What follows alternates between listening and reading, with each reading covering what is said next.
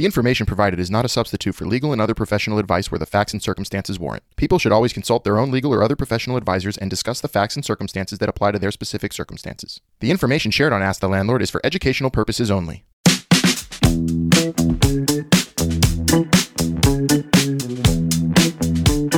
Hello, everyone, and welcome back to another episode of Ask the Landlord with our favorite landlord, Albert Dweck. I'm Melissa. I'm one of Albert's producers and a former New York City, Pittsburgh, Lafayette, Louisiana, and Washington, D.C. renter. And together, we're going to ask this landlord some questions.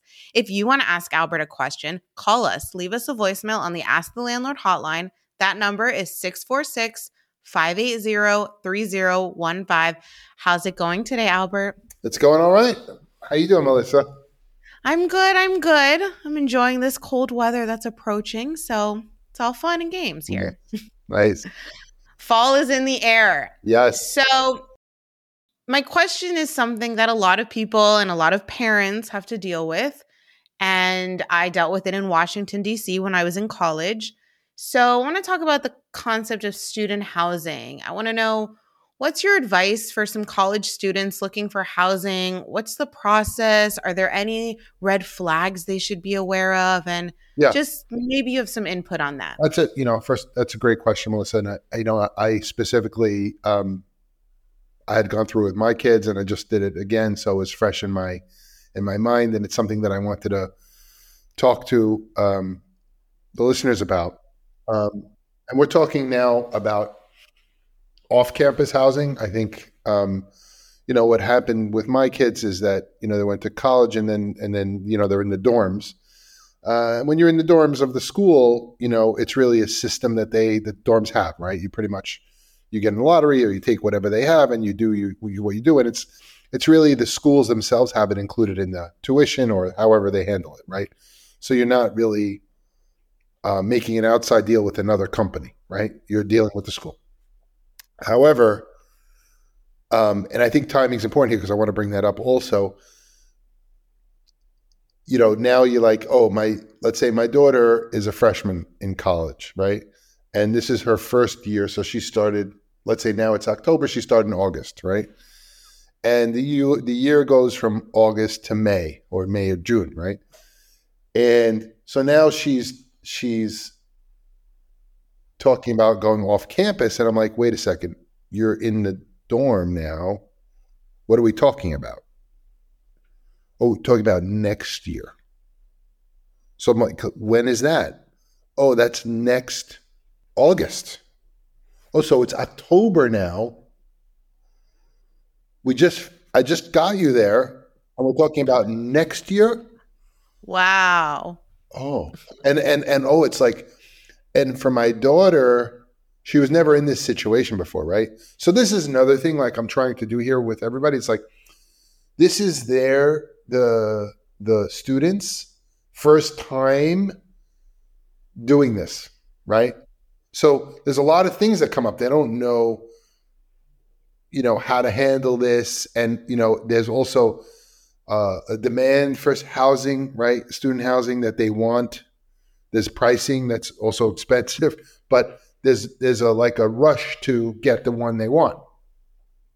And how they're going to pay for it, fine. But it's in my daughter's position. It was like, oh, this is the one we want, and they're taking reservations now and signing leases now. The landlord for August, July. Wow. You're like, okay, I get it. So we signed the lease now for August. Okay. So then so really I want to acknowledge that it's the first time that these kids are, doing something that is, for their own housing, right? And of course that your parents are co-signers and guarantors very often, most often. And the student housing companies that handle, off-campus housing, that's a whole business, really, a landlord's another business. And, so you say to yourself, fine, you're coming to it as a student, right? It's your first time doing this. Like, have you even looked at a lease before? No, right? So, that's why I encourage people to look at the podcast and say, what are the things I got to think about? How do I know what to do? How do I know what I'm doing? And also, I want to say this, which we should say, most of the student housing is with roommates, right? Mm-hmm. Definitely. So you and whatever roommate or roommates you have are sharing and signing on to a lease. Usually you're all responsible jointly and severally, which we had talked about on other podcasts, but there's a whole bunch of things that you want to learn about when you're going into this, which is why we have the podcast. So I'm sure there's a lot of good material here that people can look through of what to think about, what to know when they're signing a lease, right? So with my daughter, I said, okay, it's a 40-page lease. You should print it out and read it. If you have questions, let me know. And then we're going to go through it together, right? So obviously I do this for a living, so I print out the lease myself, and I'm the guarantor. I have to sign. So with her, so I'm like, so let's go through it now. These days, and it's much different than it used to be. Everything's electronic. Also, you just click and sign, right? So a lot of days people don't even read stuff, So you're signing a 40-page plus lease, and you click and you signed it. I'm like, really? So take your time, breathe, read the important parts that you need to know, such as, what's the start and end date? Right. So is that semester based or is it yearly? Great question. So I don't remember. Let me tell and then my daughter didn't even realize. So I'm telling you, okay, so she goes to rent an apartment, right? So in this lease, fine. And it's furnished. So that's one thing to realize, there's furniture included. And she says, okay, well, my semester is August to May. I said, okay, this lease is from August to the end of July. So I go, you were paying for 2 months that you're not there. And by the way, we start paying in July. So you're renting it for 12 months, but you're really only using it for 9 months. Now, that begs the question is that, what can you do with the other 3 months? I mean, you still have the place. Can you take a summer course, or are you going to, or do you have a job or assignment or whatever that you could do? When I went to college, I took summer courses because, really the summer starts let's say July 4th for you, for yourself. But, you're like, oh, I'm done with school in May. I could do some classes for 6 weeks.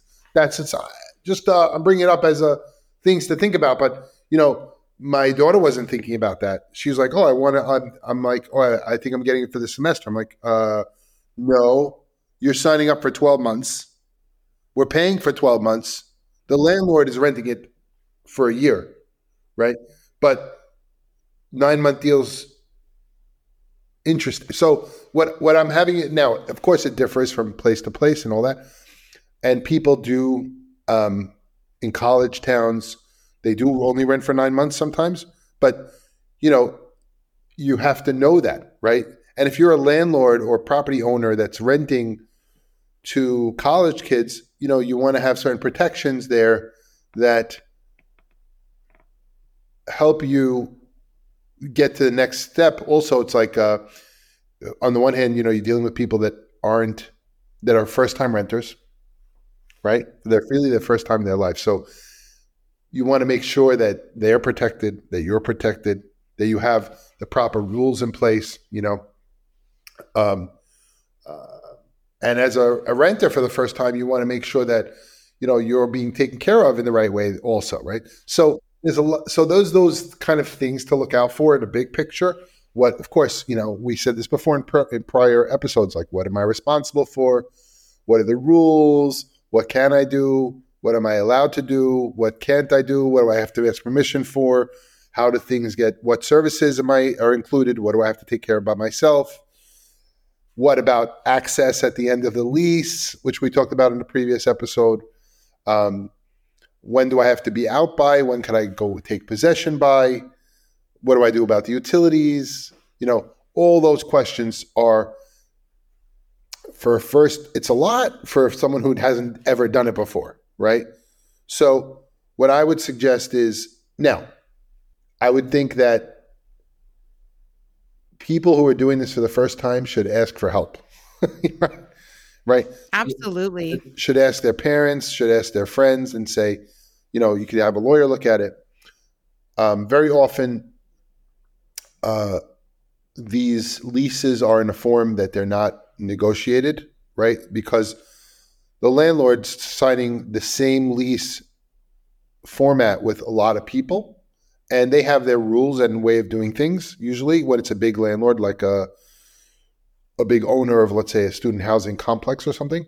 But then there's also individual, houses that we've rented off campus, where, it could be a smaller landlord, things like that. Or if you're a landlord if you're an owner that owns a house and you want to rent it, let's say you guys wanted to rent your house to student housing.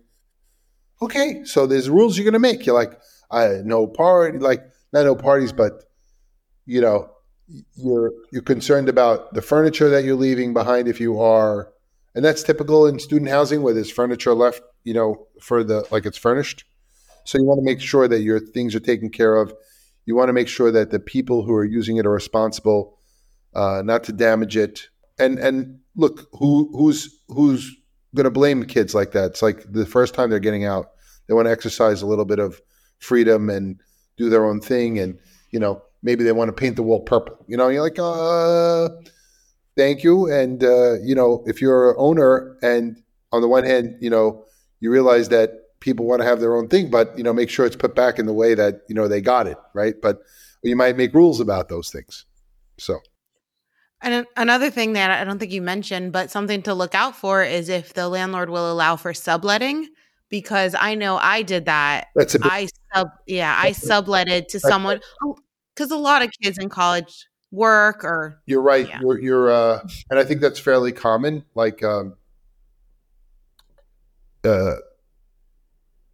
What happens is, let's say, and I did this with my daughter, my other daughter. She was like, "Oh, I'm renting this place for a year." We made a commitment, right? And we made the commitment, as we were just discussing, several months before she moved in, right? Now, these kids, they don't know what they're doing, tomorrow. Do they know what they're doing in 8 months from now, right? Exactly. So my daughter decided to study abroad, right? So now you're realizing now she didn't. When did she decide to? She could have decided that in a few months, but that's for a year from now. So she's in a lease. She committed now in October for a lease in next July, and then in January of the following year, she wants to go a semester abroad. I'm like, but you still have the apartment. But you still have the place you committed to. So how do you work that out with your roommates? So and your landlord, the landlord has to be, so the lease, to your point, usually there's real rules about that. And, you have to have a conversation with your roommates about plans like that, and with your landlord about replacing yourself for a period of time. In my daughter's case, she before we signed the lease, she knew that she was going to do that. So she spoke to her roommates about the possibility, and they had someone, and it was on her to find someone else. And also that had to work with the roommates, and, the landlord was agreeable to such things. So those are important considerations to work out. And the more in advance, the better. And the more you communicate with about those, the better. They happen a lot. And that's part of student housing, the flexibility and stuff. So very often they allow those things, but you need to ask permission of the landlord. And of course, there's more of a complexity with the roommate situation where you're like, oh, you got involved with a roommate that you knew, and then now you want them to live with somebody else. And how does that work? Did you have it's a lot. It's not not so straightforward. Right. So this goes in the theme of our podcast of just over communication is always best usually.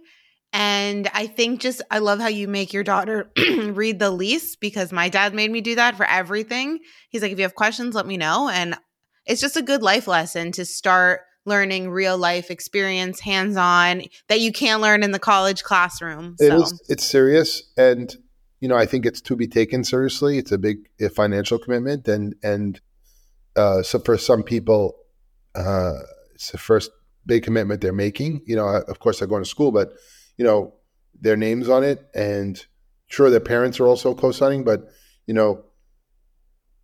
you got to sit down and try, really read it and understand it and give it attention and respect that it deserves, because you're making, this is a contract that you're entering into.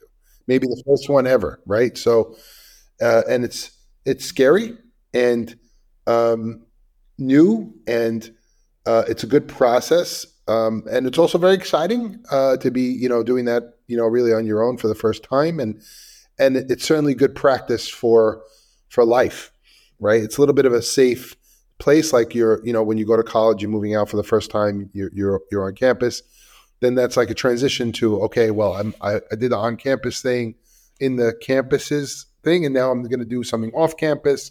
And then you're going to get to life. When you graduate, you're like, I get my own place, and I did it before. So you sort of use it as a practice to get to that. So I think it's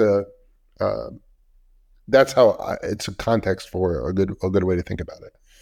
Yeah, absolutely. Thank you so much. And if you're reading your leases out there and you want to ask a question, call us and ask the landlord your lease questions. That's what we're here for. And what's that number again? That number is 646-580-3015. It's a hotline, and we would love to hear from you. They could also message us on Instagram, TikTok. Absolutely. It's at Ask the Landlord on Instagram. Albert will answer any DMs you have. Yes, please do. All right. Thank you so much. Bye. For more episodes, please subscribe to Ask the Landlord on your favorite podcast platform.